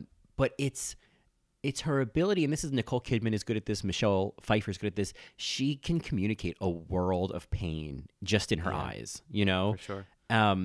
Which, I mean, I guess it kind of takes us to, I think we should dive into what are our moments. When do you think she won the Oscar or was nominated? I have like some runner-ups for this, I would say, because there are a lot, and some of them are humor, some of them are like, I think the humorous ones are the ones I like to get out of the way first, and one of them is when Christian Bale's character goes up to Sugar Ray Leonard after that fight, and you see Melissa Leo in the background just sort of like inching her way into the conversation, kind of smiling, but kind of just being supportive of Dickie in the front too. And she doesn't really say anything, but you can tell she is so close to just saying something. She just wants to say something, but she just wants to be a part of that crowd too. Oh my God, I know, I remember that, and it's those moments. That's what Jackie Weaver was really great at in Silver Linings Playbook. Yes. Or I think of you've seen Rachel Getting Married, right? I have. It's been a while, but yeah. Yeah, Anna Deavere Smith, who plays the stepmom. Yeah, I mean, that's your thesis. It's like you said, I think in the first episode, when you get a moment alone with the best, that like hidden best supporting actress, when she's sitting in that chair and she cries after that fight scene. And I remember that. Very vividly. Oh, that moment is so amazing because it's the only moment we really get with her, and it's everything you need to know about Carol. Yeah. But anyway, I feel like Melissa Leo, yes, she adds texture to those moments where you can see her being a mom and a manager and hungry for the attention, and also a little bit of like, what's my fucked up son doing? Saying it to Sugar Ray Leonard, what's he gonna do? Do I need to manage this moment? You know, there's always all of that going on. Yeah, another moment. This goes back to the Charlene, that MTV girl.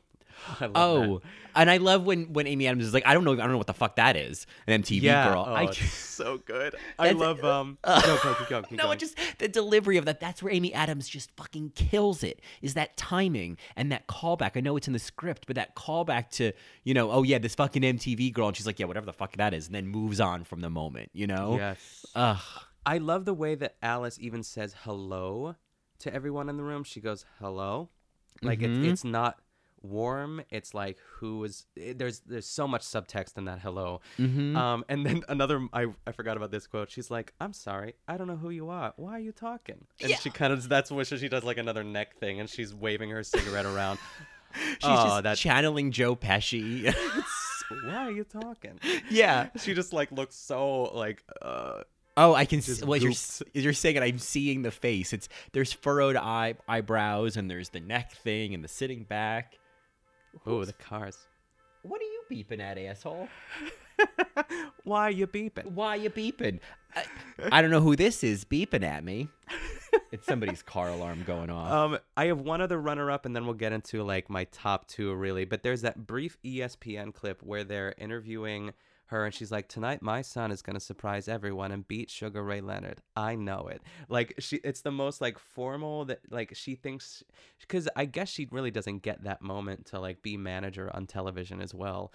But I really like it, the way she just stares right into the camera and is a little bit nervous, but also ready to shine at the same time. It's good. I love that moment, because it's like, it's the clip from like whenever the fight was, and we're just seeing this like not ready for TV Alice. And my assumption was that if we found the actual VHS, that this is a spot on impersonation. Like I imagine this being like a real moment that they recreated. Oh yeah. Yes. That moment, I think that goes back to that like mini Castevet moment of like, oh, this is not Melissa Leo being a bad actress. This is Melissa Leo as Alice not being good on TV.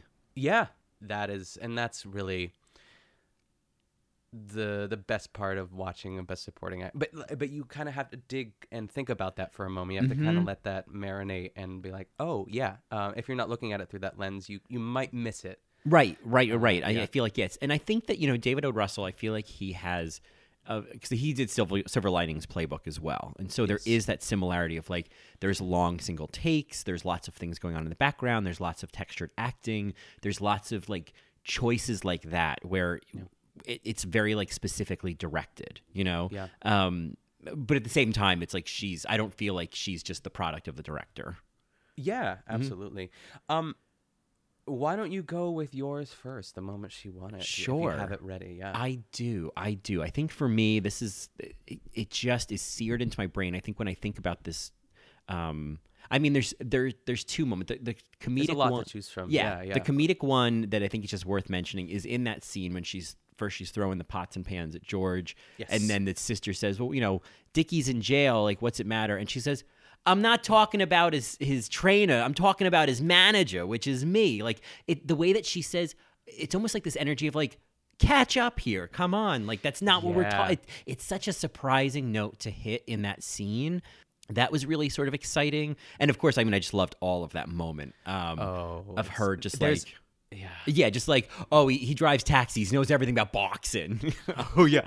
What does she say? I think I wrote it down. But I do love that there is a very well-placed sweetheart in there. I'm not talking about his trainer, sweetheart. I'm talking about his manager. Like that's, yeah. And then she's like, and that Salanano banana fucking thing.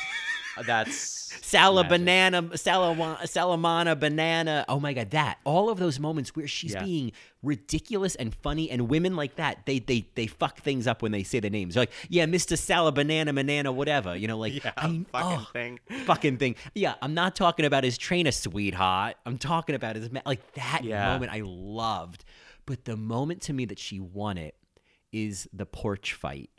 When they're all leaving and she looks at Mickey and she goes, Mickey, what are you doing? And she's got this devastated look in her eye, and she barely says the line. Like, it's almost like just lip reading. Yes. That moment, the hurt in her eyes, the pain, the like, and the manipulation, like there's 20 things going on at once in that moment. Yeah. And it's feels so genuine that you're like, maybe this woman is just deeply hurt right now. Yeah. And she is. Like, he's her son. Like, as much as it's like, this is still going back to that family thing, and that's that moment of, oh my God, you are choosing against me right now. Yeah. And to be faced with that, I just, in all of that chaos, I think that moment to capture that, to let us see that moment, it was almost like Sandy Dennis on the stairs, that we got to see that moment, to me, that's where she won it. It was just amazing. Yeah, I mean, the porch scene, which we didn't really unpack, it's a monumental moment in film history for me. And it is like maybe even like half of the foot going over the line of camp. Just the idea of all these sisters piling into one car. There's no way they could have fit in one car.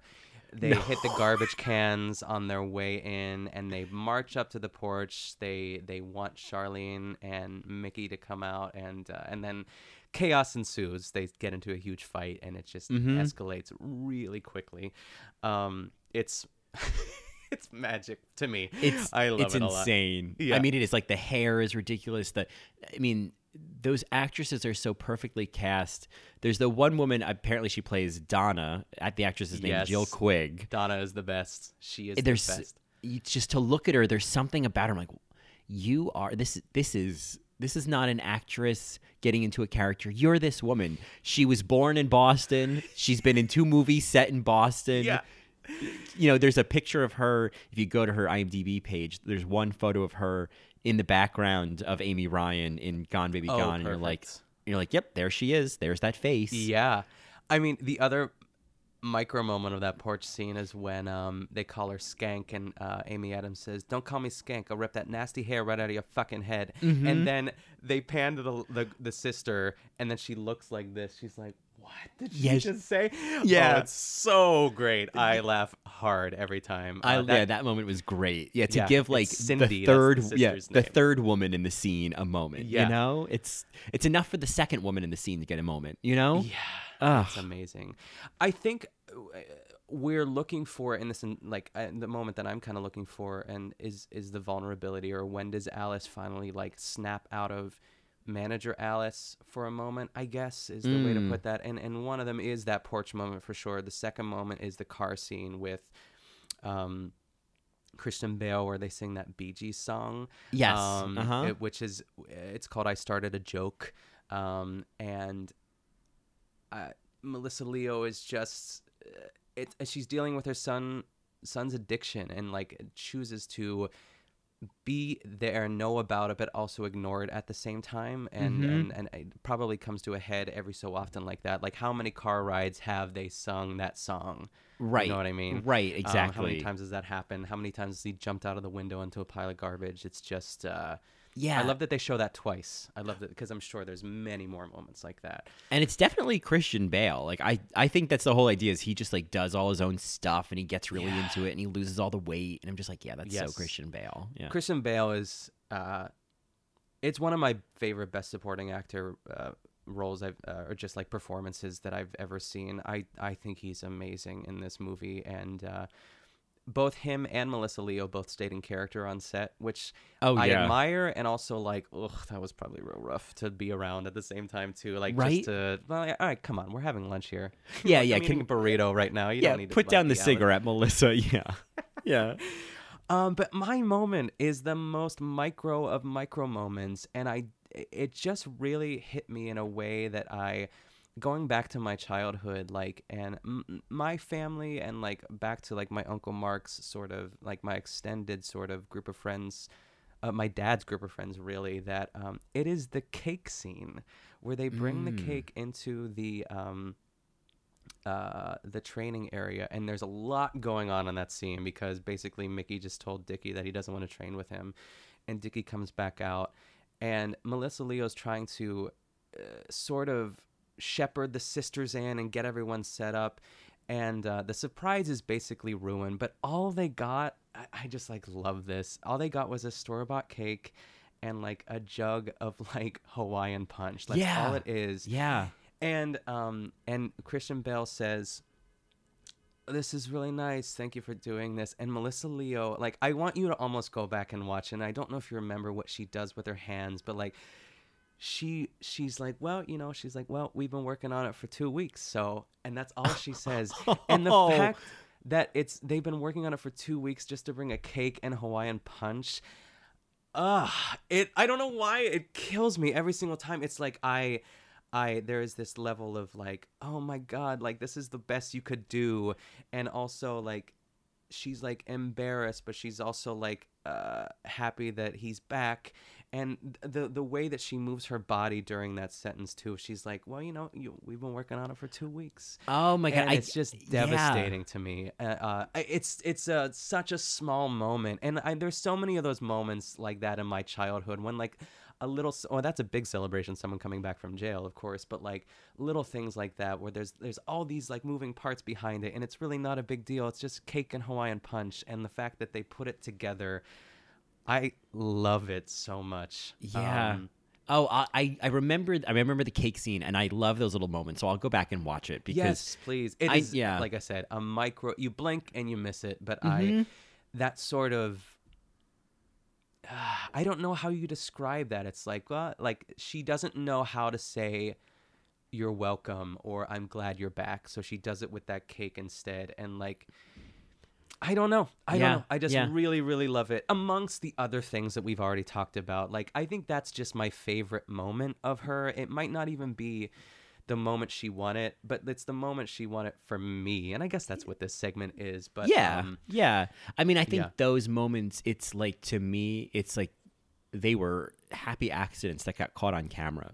That you just like, you know, again, it goes back to like, no one told her to do that. You can't tell someone to do those little gestures. You can't tell someone, like, you can't tell Sandy Dennis to do all the things she did in Who's Afraid of Virginia Woolf. Like, you can't. And I think with Melissa Leo, especially, like, if she's just like living in this character, these are just like, I'm so fascinated by like, where do these acting choices come from? Like, are the actors as surprised when that happens? You know, do they watch it and go, oh wow, I don't remember doing that. That's cool.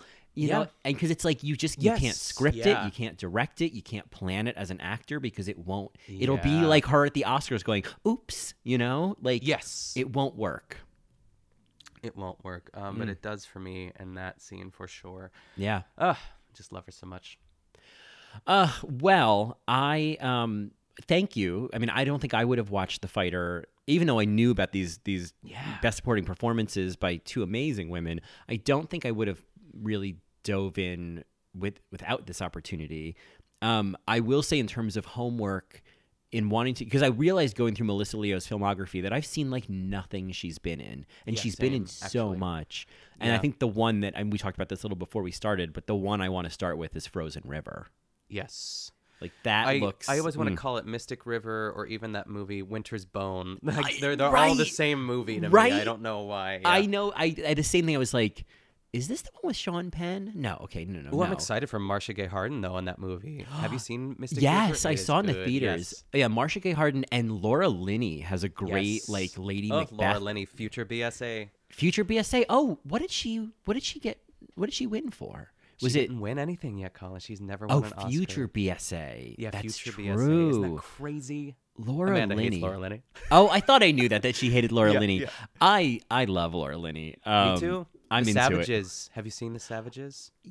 Not with yet. Or Philip Seymour Hoffman, I think. Yeah, Philip Seymour. I saw it a long time ago, and it was dark. Okay, yeah. It's not great. I remember loving her in the first season of The Big C. Did you see that on Showtime? I've not seen it. I remember when it came out. Yeah, that was good. It got a little weird in future seasons. Sure. The first season was great. But yeah, I am, as far as Melissa Leo, I also saw whatever episode of Louie that she was on with Louis C.K., which I know Oh, yeah, so did I, in that truck. But she's, I mean, I know that show. I mean, I fully understand people being like, fuck that show. But the women, I mean, have you seen the Laurie Metcalf episode? I don't know if I had. I probably would have remembered it. Oh my God. Damn it. And okay, so it's the two of them at a bar, and Laurie Metcalf, it's almost entirely her, and it's just a single take of her telling a story. And it is and it'll cut back to him like, but the first take is like 12 minutes. It's or something ridiculous where you're like, this is just Laurie Metcalf acting. It's so good. It's so good. So I think that it's kind of like Rosemary's Baby. Say what you will about Roman Polanski, but you can't take it away from Ruth Gordon, you know? Yeah. Excellent point. Yeah. Yes. But yes, I'm so that's the way all I know of Melissa Leo. So I'm super keen to kind of, really get to know her. Apparently not in The Wrestler, but not in Mystic River either, or The Winter's Bone, whatever it is. Yeah. Frozen River. Frozen River. Yeah. Too many similar words in those right? titles. Yeah. Well, should we get to our BSA of the week, Colin? Do we feel good about moving on? I do. Yeah, our BSA of the week, which, as our listeners know, is something in our lives this week that is acting as the best supporting actress of our lives, which could be a performance. It could be an actor or an actress. It could be a song. It could be a food. It could be a thing. It's just something that is hitting that tone and that note for us this week. I would love to hear yours. Okay. It's fitting that we talked a little bit about Barefoot Contessa. I mean, I'm not going to go into that more, but I often try to. I'm just in general a fan of cooking shows and the Food Network, and actually the Cooking Channel, which is different from the Food Network and offers a little bit more. I don't think there's anything more that the Food Network doesn't have. Obviously, I think the Food Network's a little bit more popular, but I remember when I think I started watching when I lived in New York with Amanda, I discovered Nigella Lawson. Do you know Nigella? Of course. Nigella Bites. Yeah. Oh, yes. And I think much like Ina, there is a similar vibe and a very comforting feeling. I think it's due to her accent. It's due to the way that she's very almost seductive in a way. I feel like if I was a straight man, I'd be really into Nigella Lawson. I feel I think she's gorgeous. But I've been watching kind of like before bed. It's kind of like my little unwind, excuse me. Before bed, I'll watch there's these little clips on YouTube, and there's actually full episodes of her just, of course, making food, but she does it in a way. She's a really great. I wonder if she's a writer.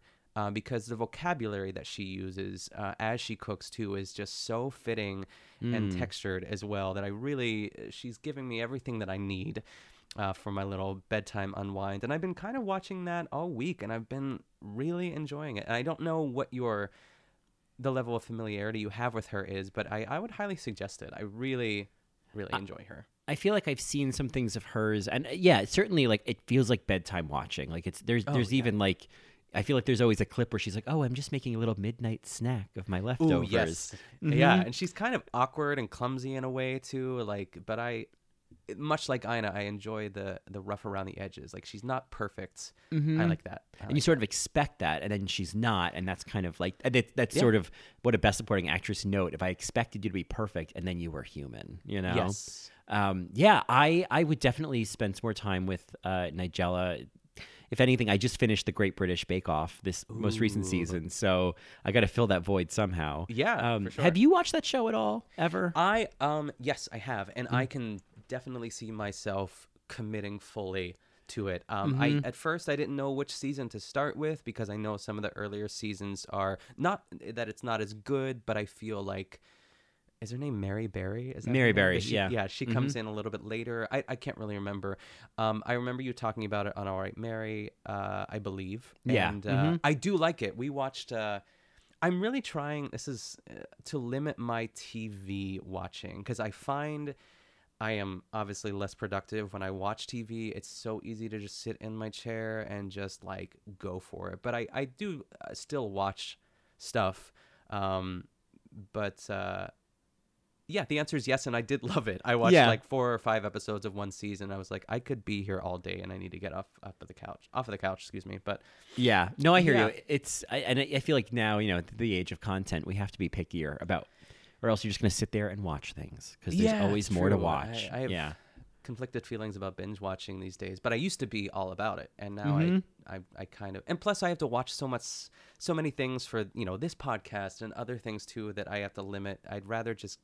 I do it more for work rather than pleasure these days, but Yeah, I Not hear you, work. right? It's Yeah. pleasure and work mixed at the same time. Yeah. But you're watching knowing you have to talk about it and you have to Yeah. like have notes. Totally. I'm in the same way where I'm like, so much of what I watch now is like when I don't have to watch it for a podcast, I'm like, oh, I guess I could just, all right, I guess I'll just watch this. Okay. Yeah, That's nice. it's That's kinda easier. nice. Yeah. It is. It's nice to let yourself go. Yeah, anyways. but it's a great problem to have of like, oh, so much of what I watch I then get to talk about. So Yeah, of course. Trying to be grateful for that. But yeah, it's a different energy. How about you? I had, I have a couple. At first I was like, oh God, I don't know what my BSA of the week is. And now I'm realizing that I've got a couple. And then I'm realizing, oh God, did I just forget one of them? Oh no. So I know. I don't know why I always forget as well too. I never write it down on my notes. And I Yeah. always just think of it on the fly. So, I mean, after this week's conversation, I kind of want to just like shoehorn in Amy Ryan and just make her my BSA of the week.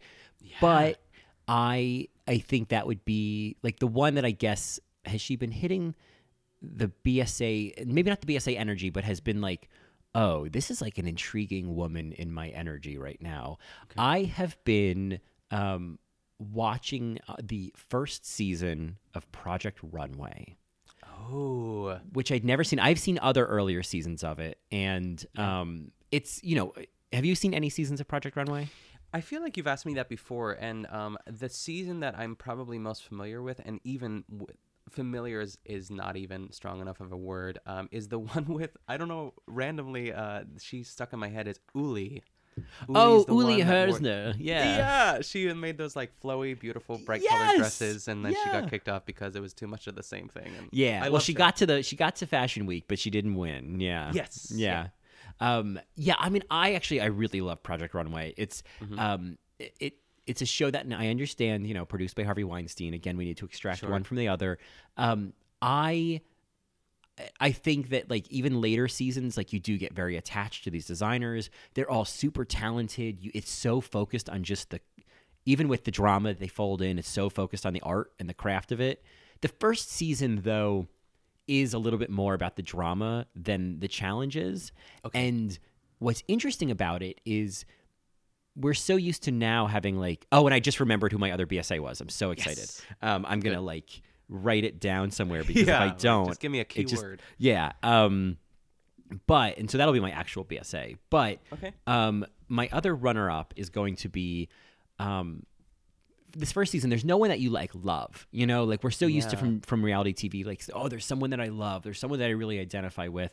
There's someone that I'm rooting for. There's no one that I'm rooting for on season 1 of Project Runway, not because there's no talent, but because there's maybe one person that you kind of like. She's definitely like likable and doesn't start drama, and she seems like she knows what she's doing, and I think she goes to the finale.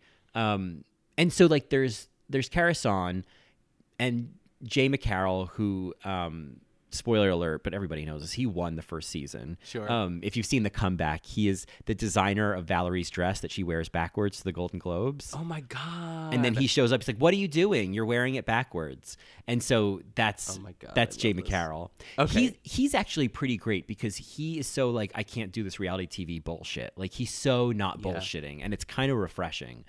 But I think who I'm most intrigued by is Wendy Pepper, who is she's so much more complex than you would expect for the first season of a very early reality TV competition show. She's this like 40-something-year-old, mom and dressmaker from Virginia who you first think, oh, she's just going to be the mom of the room. And then you realize she's just manipulating all of them, and she's a fucking monster.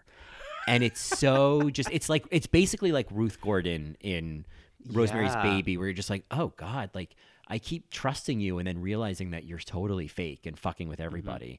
Mm-hmm. Yeah. So I'm finding her fascinating, not because I like her, but because of what she's doing feels so unique. And to have hit that note so early in a show is kind of impressive. Yeah. My actual BSA, who I forgot who I will actually make the BSA, is I just watched the other night. It's a documentary that's produced by the same guys who produced RuPaul's Drag Race. It is The Eyes of Tammy Faye, and it's a documentary about Tammy Faye Baker. Yes.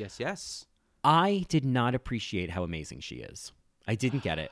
She really is like not. She loves the gays. Let me just put that right out there. She loves the gays. They showed a segment about her on whatever like talk show she had, because they were like the beginning of like televangelists. And Got she it. had on through like satellite, but she had an interview in the 80s with a guy, with AIDS. And she talks to him, and then she, at the end of the interview, she's of course in tears, and she says, it's such a shame. I just think it's such a shame that we Christians, and consider ourselves the salt of the earth, and that we're, supposed to love everybody equally, that this is how we treat our brothers and sisters out there, that we can't put our arms around someone with AIDS and embrace them the way we would anybody else. And I was like, God. Wow. For her to do that is so powerful, and to be speaking to a Christian audience. I mean, I just was so wowed by her, and I recommend this documentary wholeheartedly. You will not leave this documentary without falling head over heels in love with her.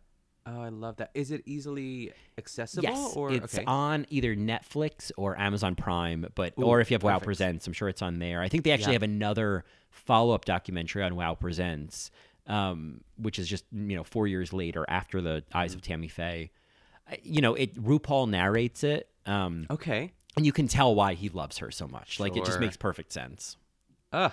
I can't wait to watch. Yeah, Yay. it's so easy. And it's like an hour and 15 minutes. It's real Oh, quick. I love that. Yeah, Love yeah. So, yeah, the 11th hour, I remembered. Yay, I'm glad Tammy you Faye. did. I'm glad you did. Yeah. Well, it seems that we're being played off yet again. We always go on too long, don't we? It happens every time. Happens every time, but next time we'll be like Valerie Cherish practicing our speech in the kitchen, trying to get it under 30 seconds. That's well, great. as we're being played off, where can people get more of us?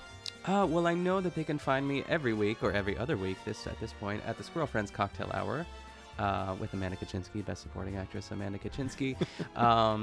You can also listen to my other podcast, The No Good Very Bad Gay, which I do every once in a while at my leisure. Yeah. And you can follow me on Twitter and Instagram at Nick Kochanov. Where can we find you, Colin? Well, you can always get more of me on my very adjacent podcast, In the Details, a celebration of nuance. If you like these conversations, you'll probably enjoy that podcast as well. Lots of Best Supporting Actresses. You can, of course, get more of me on All Right Mary, which is my podcast dedicated to drag competition reality TV, Drag Race and beyond. And you can find me on Twitter at Colin Drucker, Instagram at Colin Drucker_. Yeah, I guess that's everything. Yeah, and of course, you, can also, you said the go email ahead. address. Did you say the email address? I did not yet. Oh, I was well, just then about to do it. go for it. So you can always email us your thoughts. We had a couple of lovely emails this week, and it's just so refreshing and lovely to like hear that our tribe is out there. Oh my God, yes. And but if you have any thoughts or suggestions or just comments about anything, always feel free to email us at thebsapod@gmail.com, and you can follow us on Twitter at bsapod. Yeah, wonderful. Well, of course, we want to thank Melissa Leo. We want to thank Amy Adams. We want to thank Hocus Pocus. We want to thank Celia Weston. We'll see. I know. I really, there's nothing else more to say, but we'll see you at the Westons. We'll Celia you at the Westons. Oh, yeah. Goodbye.